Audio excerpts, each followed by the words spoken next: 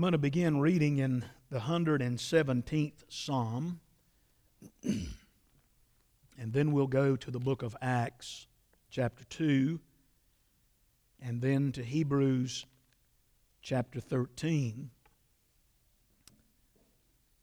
This is the 14th in a series of messages that addresses the subject of local church membership. And the purpose, as I've stated over and over, of these messages is to call our church family back to the biblical basis and purpose of local church membership. I mentioned early on in these messages that the influence of the consumer mindset, the entertainment mentality, and the entitlement mentality that so dominates our culture has greatly affected how God's people view the local church. The local church is not a club. It's not a place where people who have a common interest meet to share that interest. It's more than that. The local church is where regenerated sinners who are now believers, it's where we gather together to hear the Word of God taught, to hear it preached. It's where we sing together. It's where we pray together. It's where we give together, fellowship together. It's where we partake of the Lord's Supper together. It's where we baptize those who have been converted. And it's where we worship together. For the last 2 Sundays, we've been looking at the subject of the local church and corporate worship. Corporate not in the sense of a business, but corporate in the sense of we congregate, we come together to worship the Lord. That's why we are here. Paul makes that very clear in Ephesians 1:6 when he states that everything in God's plan from before the foundations of the world is meant to lead up to our praising the glory of God's goodness and grace. All of God's wisdom, all of God's mercy, everything that was behind our salvation and our being here today, all of that is so we can gather and to the praise of His glory. It's to give Him honor and glorify His name. In fact, Paul said that 3 times in Ephesians 1 in verse 6, 12, and 14 that we read several weeks ago. Last Sunday morning I read 4 Old Testament passages and 9 New Testament passages that speak directly to the gathering of God's people from both the Old and the New Testament. The fact is, God's people gather together.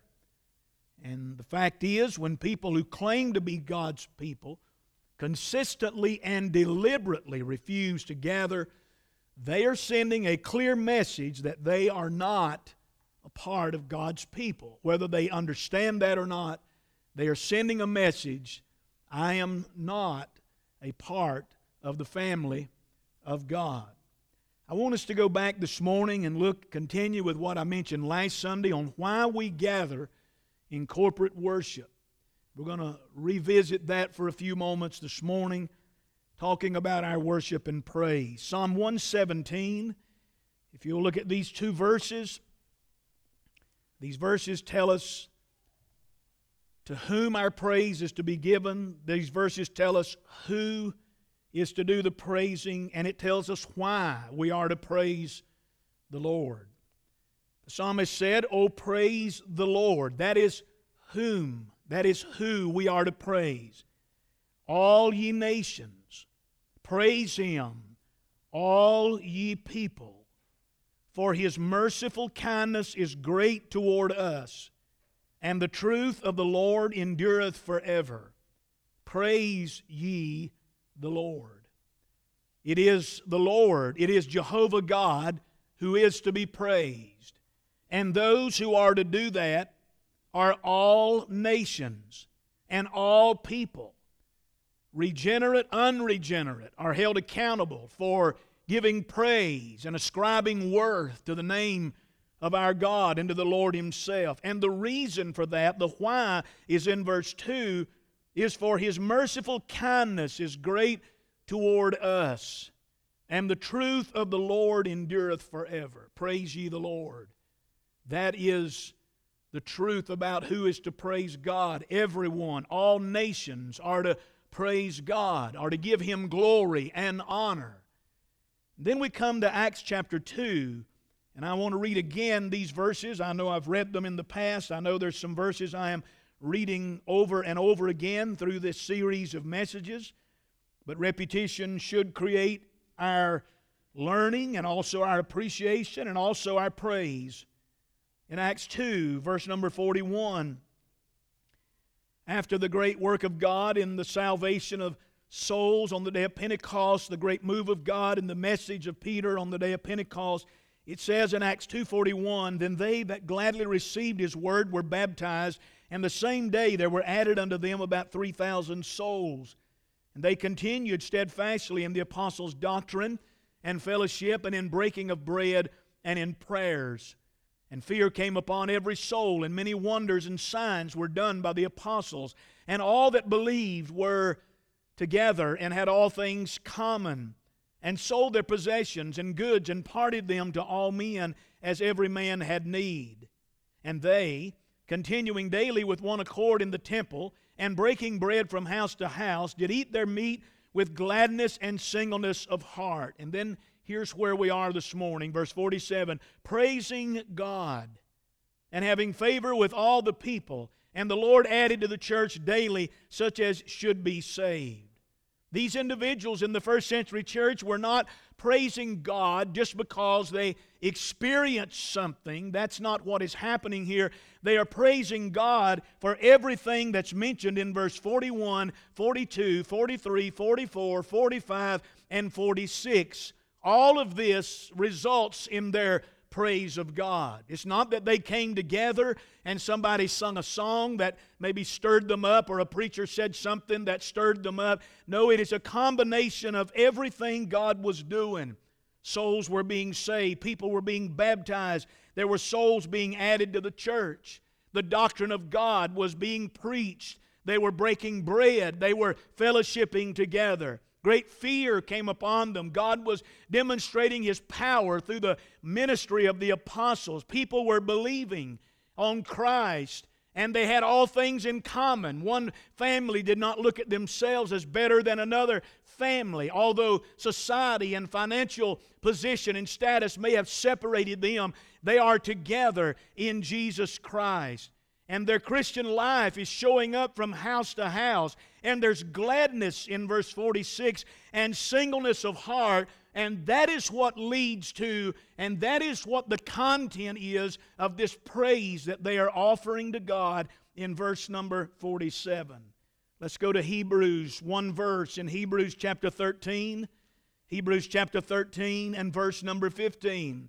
Hebrews chapter 13 and verse number 15. I mentioned last Sunday, we do not have an altar of sacrifice in this church. We do not bring lambs and turtle doves and pigeons. We do not bring our first fruits of our harvest in here this morning as in the Old Testament. Under the new covenant, here is what we do when we gather in Hebrews 13:15. Again, comparing it to Psalm 117, you see whom is to be praised. You see who is to do the praising and why we are to do that in this verse. By Him, speaking of our Lord, by Him, therefore, let us offer the sacrifice. And our sacrifice this morning in verse 15 is praise to God. And we're not to do that at barley harvest or at Thanksgiving or at spring planting or at certain seasons as did the nation of Israel in the Old Testament under the Old Covenant. But we are to offer praise to God continually. That is the fruit of our lips, giving thanks to His name. You and I, who have been saved by God's grace, by Jesus Christ, we are to continually offer our sacrifice of praise unto God, who gave His Son that we might have salvation. Why do we gather in corporate worship? What are the purposes? What are the priorities for gathering? Remember, I said last Sunday, I say it again, God is sovereign. Our gathering here this morning was not the church's idea. After a bunch of people in the book of Acts got saved, they didn't get together one night and say, Why don't we meet together and talk about God? Why don't we meet together and sing some hymns? Why don't we meet together and Peter, you preach, and John, you lead the singing, or whatever? Why don't we do these things? Why? This was not man's idea.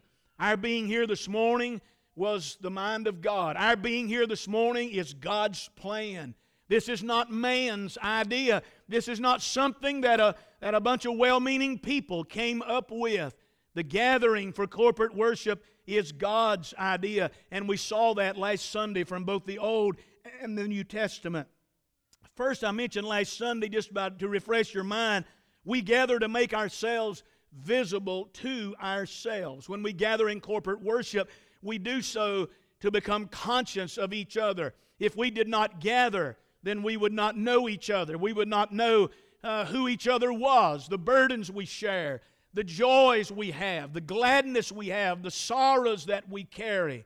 We know that because we gather together.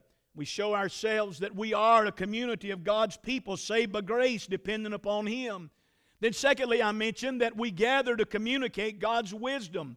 Paul tells us in Ephesians 3, 8 through 11, that the heavenly realm, the angels, the heavenly realm, they look on this mystery. They look on what we're doing this morning here in the church. They look on that to the intent that God may receive glory and praise. They look at this and try to contemplate the manifold wisdom of God, how God could take a bunch of sinners like us and put us together in a body, how God could do all of that.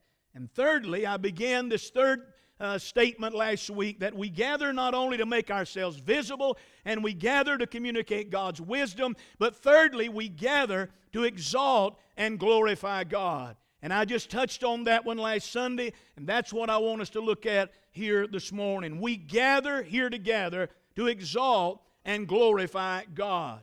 There is a basic outline of what I want to say this morning. When we gather, I won't cover it all. We gather, first of all, to exalt and glorify Him. We gather to edify each other. When we are together, we build up each other in the faith. And then we gather to evangelize. It is only after we exalt Him, it is only after we edify and build up each other that we are confident and encouraged and receive strength to go out and to evangelize. And when the sinner comes in here, he should see Christ exalted. He should see the believer being edified, and he should know and understand that salvation is of the Lord. It's Him we're magnifying, and it's Him we're exalting. If a sinner comes in here today and sees a preacher up here doing his thing, entertaining the crowd, if he sees a choir or a group of singers up here doing their thing and doing it the same way the world does it, how will he know there is any different? But brother, when a sinner comes in and he hears the name of God exalted, and he hears the name of Jesus Christ magnified and praised, and when he comes and sees the work of the blessed Holy Spirit doing work in people's lives that no one else could possibly do, it is then and only then that he would be convicted of his sin and turn to Christ.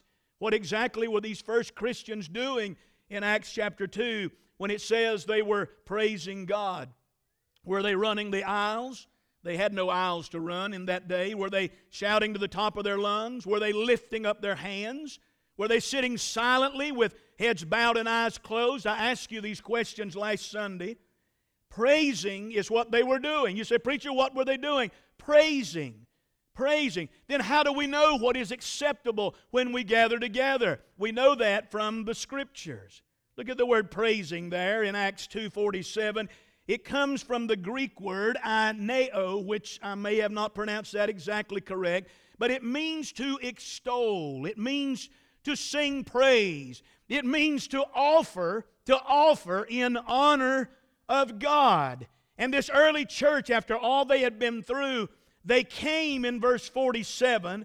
They were praising God. They were extolling Him. They were singing praise to Him. They were offering in honor to God. Everything that they were doing in the preceding statements leading up to verse 47, all of that was done in honor to our God and giving glory and praise unto His great name. This word here that Luke uses in the book of Acts is very interesting. If you want to take your Bible, go back to the book of Luke. This little word, praise or praising, that I mentioned here, this little Greek word is used 9 times in the New Testament. And it's ironic that Luke uses the word 7 times. 7 times it is used by Luke. And I want you to notice and maybe get an understanding of what is actually happening here in the first century church, because it's what should be happening here and this morning with us when we gather.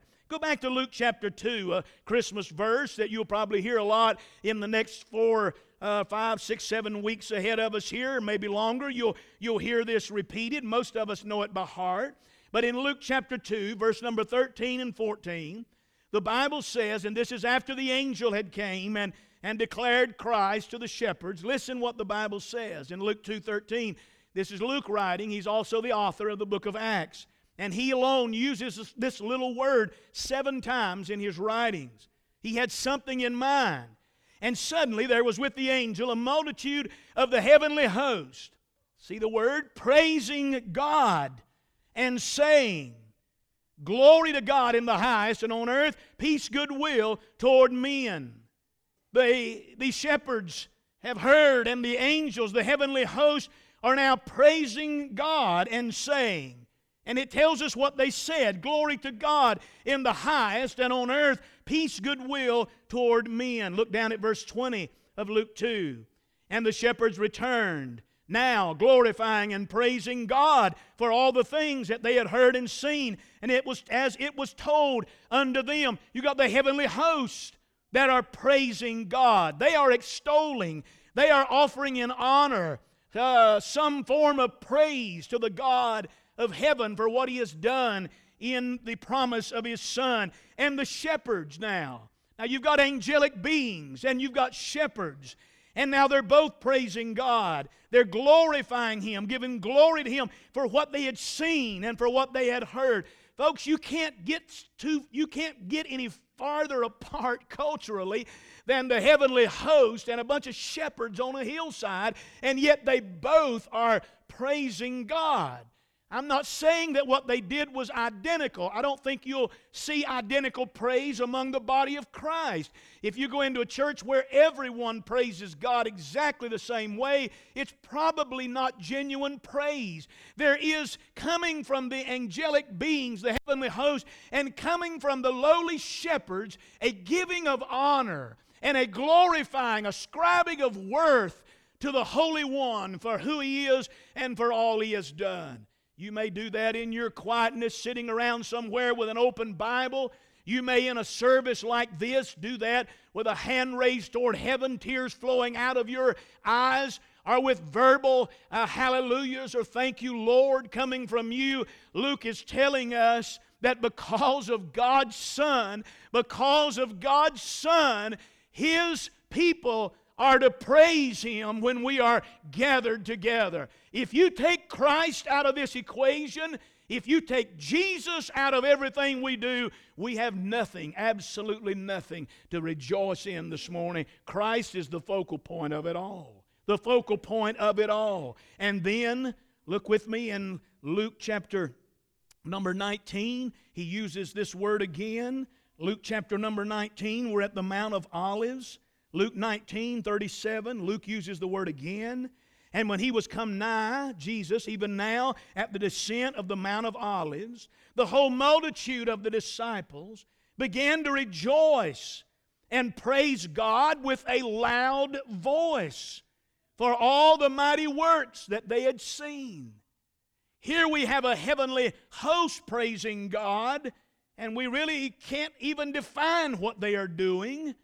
Here we have shepherds who are actually vocalizing the things they've seen and heard. Just by telling what had happened to them, they are praising God. And now we have the multitude of the disciples. They are praising God with a loud voice for the mighty works that they had witnessed that day. There's another one I could go on, but let me give you a fourth one. Luke 24:52. It says, and they worshiped Him. These are the returning on the Emmaus Road, and they worshiped Him and returned to Jerusalem with great joy. And they were continually in the temple praising and blessing God. Amen. Do you see, Luke is using this same word, and he's connecting it with the heavenlies. He's connecting it in a field with shepherds. He is connecting it with a group of disciples who have witnessed the miraculous works of Jesus Christ. And he's connecting it with men after the resurrection of our Lord who have been distraught, but now they're worshiping and they're praising God every day in the temple. What I'm saying is praise goes beyond our personal definitions. Praise goes beyond our limited understandings. Praise goes beyond our traditional thinking. Praise is always based on the truth of God, and it always magnifies the Lord Jesus Christ. I've got to give you this one. The last use of this little Greek word in our Bible is used in Revelation 19:5. And it says, "And a voice came out of the throne saying, Praise our God, all ye servants, and ye that fear Him, both small and great." The scene now is back in heaven. Isn't that amazing? Luke starts us out in heaven with the heavenly host with this little word, and then we end up back in heaven with the heavenly host praising God. And I think what he's saying is, when it comes to the bookends of praising God, we're slapped right here in the middle somewhere, and the reason we're gathered this morning is to give praise and honor and glory unto the God who saved us. As the choir sang a while ago, "Bless the Lord, O my soul." The psalmist is talking to his own soul. He is saying, "Bless the Lord, O my soul, and all that is within me, bless His holy name." At some point, John the Revelator hears a voice coming out of the throne, and it's calling others in heaven to join in this anthem of praise. Our Lord is worthy to be praised. Our Lord is worthy of worship. Praise is the natural response of the redeemed creatures.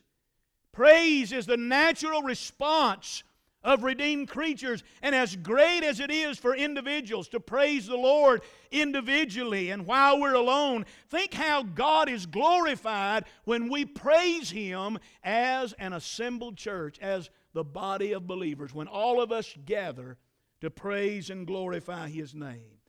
I heard a preacher years ago. He was preaching at a service, and he was trying to work it up. It wasn't, he was trying to get it exciting, and it wasn't getting there. And so he asked another preacher, he said, who's the shouter in your church? And he called this woman's name, and she got up and proceeded to dance and do all kind of crazy things. And of course, that got most people stirred up and fired up. We don't come in here to magnify individual praise. We come in here to corporately praise God. We praise Him as individuals. For me, it may be the lifting of the hand. As I mentioned, for you, it may be tears of joy. For you, it may be shouts of hallelujah. But we don't come. Genuine praise never says, "Look at me." Genuine praise says, "Look at Him."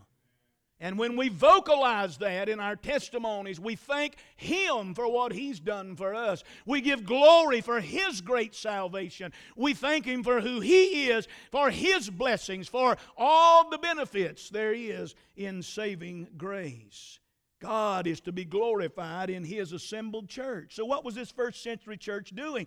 The answer is they were praising God in an assembled gathering, just like you and I are this morning, in a unified way. And then they took that from house to house because they had no building to hang around in like you and I have this morning. They took that house to house. And their praise allowed no one to receive glory and honor but the Lord Himself. That's my desire. When I say amen, I want that amen to be to His praise and glory, not an amen that makes you think like the preacher seen something that I didn't see. When I say glory to His name or bless the Lord, I want that to be to His glory and not for you to say, well, maybe I should have been blessing the Lord right there. Maybe I have missed something. No, this is about the corporate body of Christ gathered together. And when we are focused on Jesus Christ, we all will offer to Him our sacrifice of praise. I never look at the offering envelopes. I never have in any church I've ever been in, and I have never looked at them here. I don't know who gives what.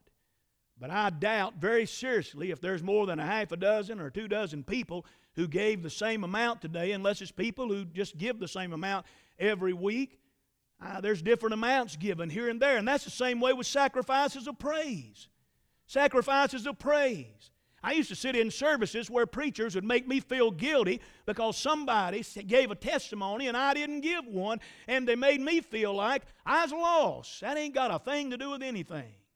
Our praise, our sacrifice of praise, as we're gathered together, should be one voice up to God.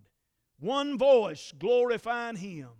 One voice. I've heard people say, when I get to heaven, I'm going to see Daddy. I'm going to stand back and watch Daddy shout all over heaven. No, you're not. The praise over there will, all of our voices and all of our hearts and souls, it'll all be lifted. There'll be no individualism to where men can be tempted to take any credit for anything. It will all be to God's glory and grace. And as a matter of fact, it is very ironic throughout the pages of God's Word, when you see genuine worship and praise, you normally see people on their face, hidden before God, giving Him the glory that's due unto Him.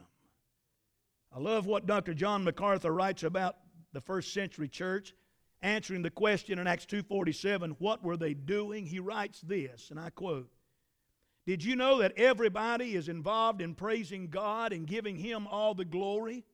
When that occurs, then everybody's one and with everyone else. It's when somebody says, 'No, God, I want the glory,' then you've got problems.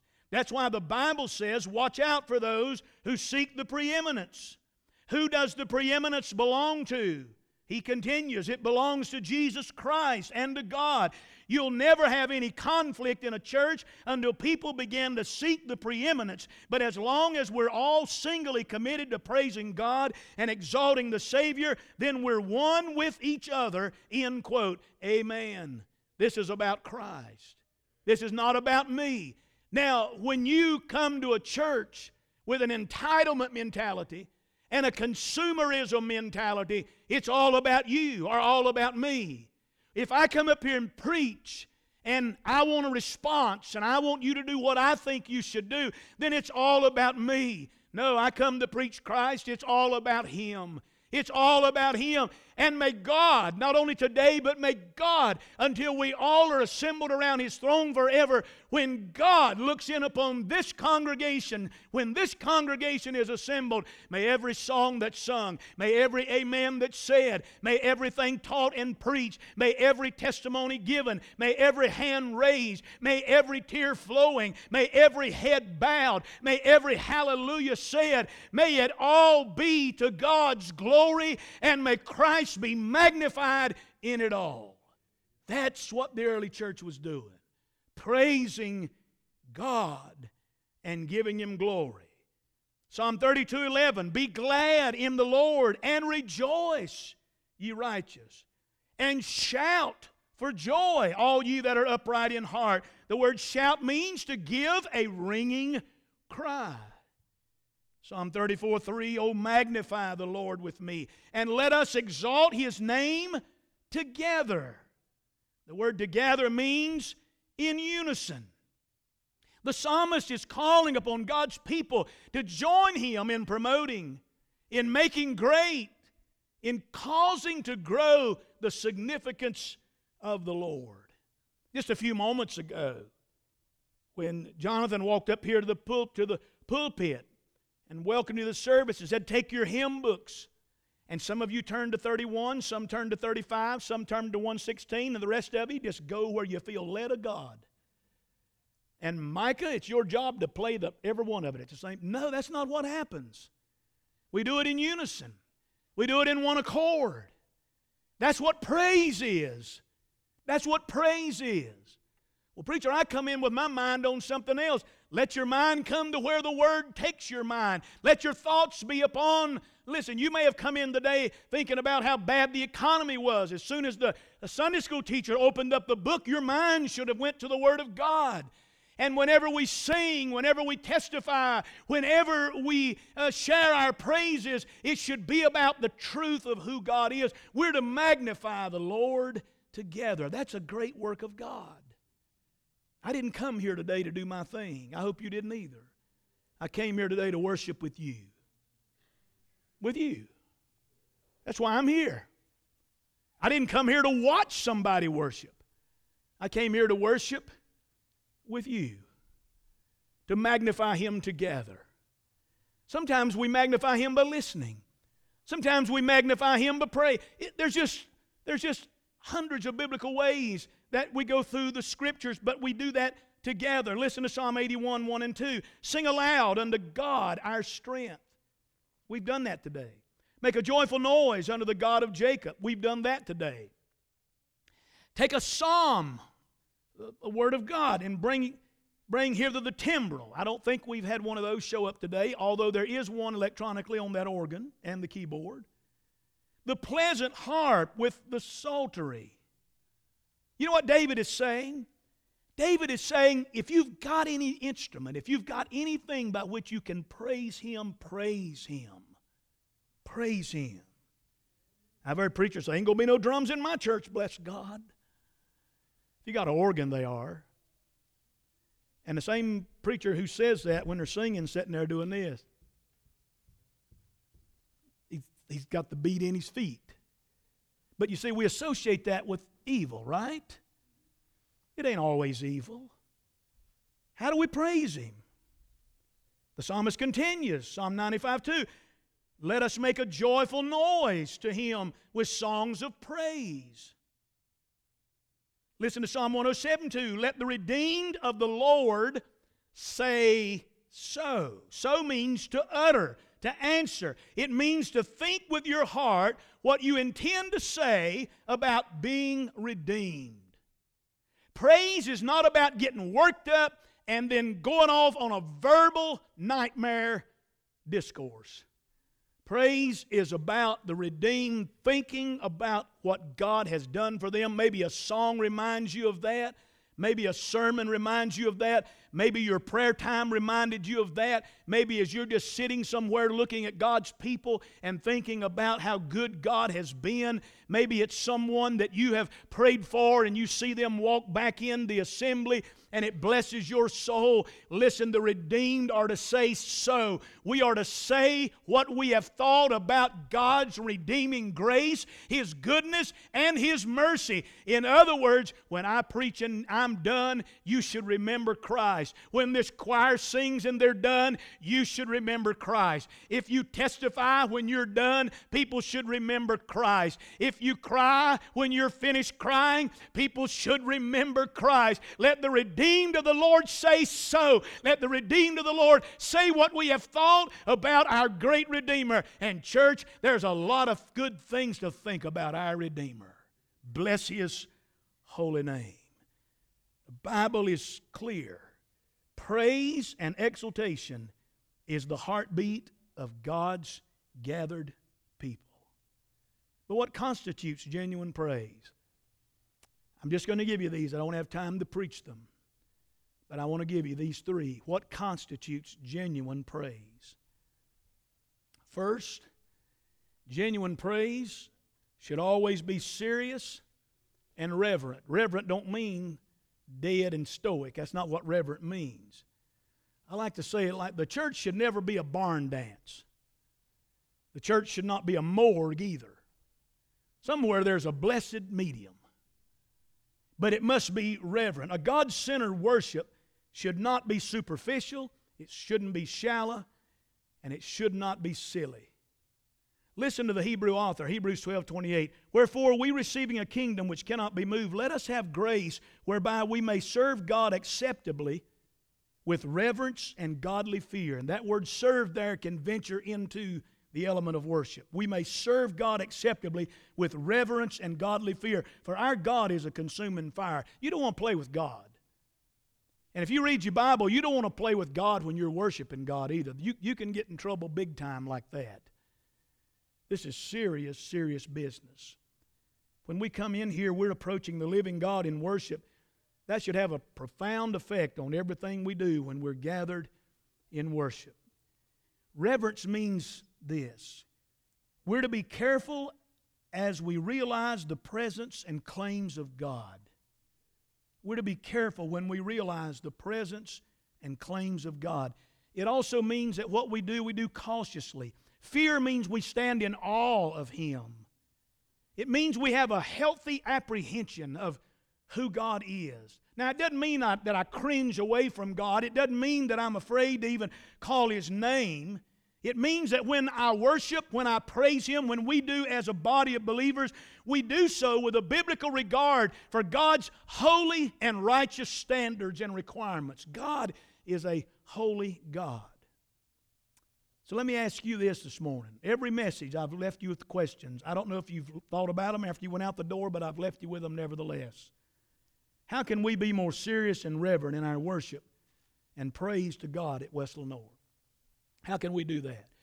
I don't know the answer to that. I'm praying about that. But whatever the answer to that is, if it's biblical and right, I want it. I want to be more reverent and serious in the presence of our awesome God. Now, I said all through this series, I'm not here to preach about other churches. I'm here to preach about us. But to illustrate what I'm talking about, there are many, many church services that began today with the crowds of people gathered. And a worship leader came out, had a microphone in his hand, and got everybody to put their hands together just like they did at Dollywood last night. And big screens dropped, and I have no problem with big screens if they're used for the right reason. Big screens drop, choir starts swaying left to right, and before you know it, you got everybody worked up to an octane higher than 100%. They are worked up. And they are moving, and they're doing everything but thinking about the Holy One. Now, I just ask you to find me that anywhere in Scripture where men met with God. On the other hand, there are some folks who walk in and they're afraid to even make a sound. They'll sit there stoic and look like they're handcuffed to their emotions for all their life. That's not pleasing to God either. We must have a apprehension, stand in awe of God, but at the same time, we must reverence Him and be careful about who we're worshiping. Secondly, genuine praise should cause God's people to rejoice. 1 Thessalonians 5:16 and 27, rejoice evermore. I charge you by this epistle that this be read to all the holy brethren. Paul said, I'm telling you to rejoice evermore, and I want you to read that to all the holy brethren. Church, it doesn't matter what's happening in our life, what we feel. When we gather together, we're to rejoice in the Lord, and we're to rejoice in Him always. You remember that scene when the prodigal son returned? You remember what the father said to the elder brother when the elder brother got all bent out of shape about the fatted calf and the whole 9 yards? You remember what he said to the elder brother? The father said it was meet that we should make merry. The father said it was necessary that I do this because my son has come home.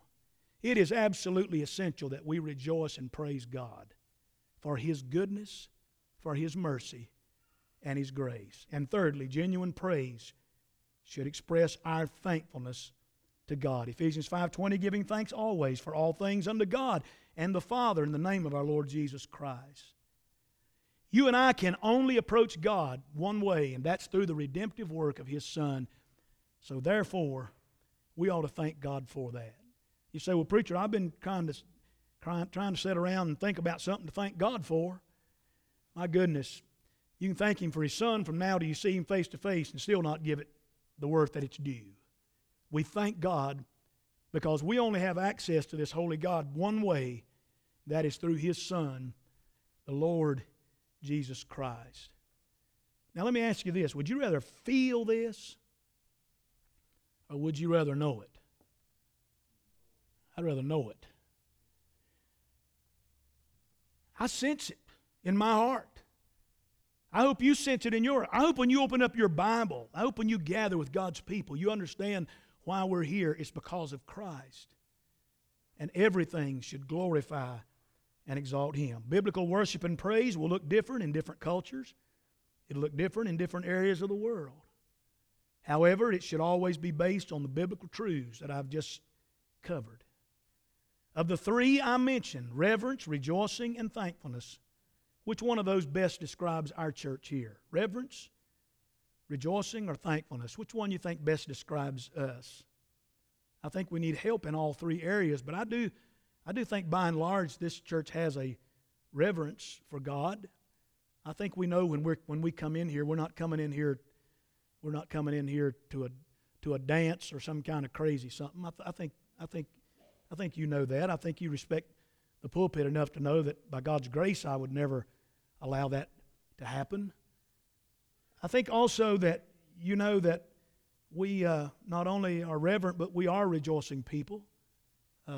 All of us are different. I'm going to heaven just to see some of you smile, but I'll get it. It'll one of these days. But some people don't. I mean, they're just who they are. I understand that. I've pastored people that have never breathed an amen, that lived holy and godly lives, loved their church. I've pastored people who you preach to them and you know their grandkids get saved and they have the same emotion all the way across. And then one day you go by their house and sit out in the barn while they're working on their tractor and they'll squall like a baby and tell you how good God's been to them. I'm not here to change you from who you are. I'm here to tell you whoever you are, let everything that hath breath praise His name. Praise ye the Lord. We should be reverent but not unemotional. We should rejoice but not over-emotional. We should be thankful but not focus on things but on Him. Preacher, how do I do that? Won't you ask God to help you do that? And then if you want to know where I got that from, I'll tell you.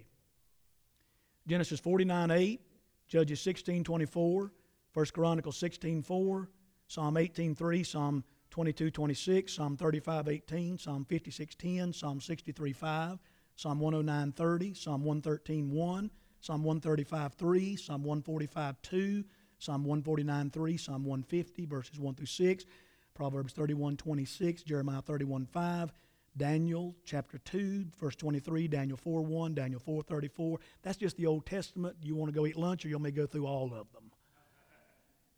And you can go back and get the CD or listen to them and look them up. And I got hundreds more. I'm grateful that before there ever was a visible church here on the earth like we are today, God said in Psalm 117 that all nations and all people were to praise Him.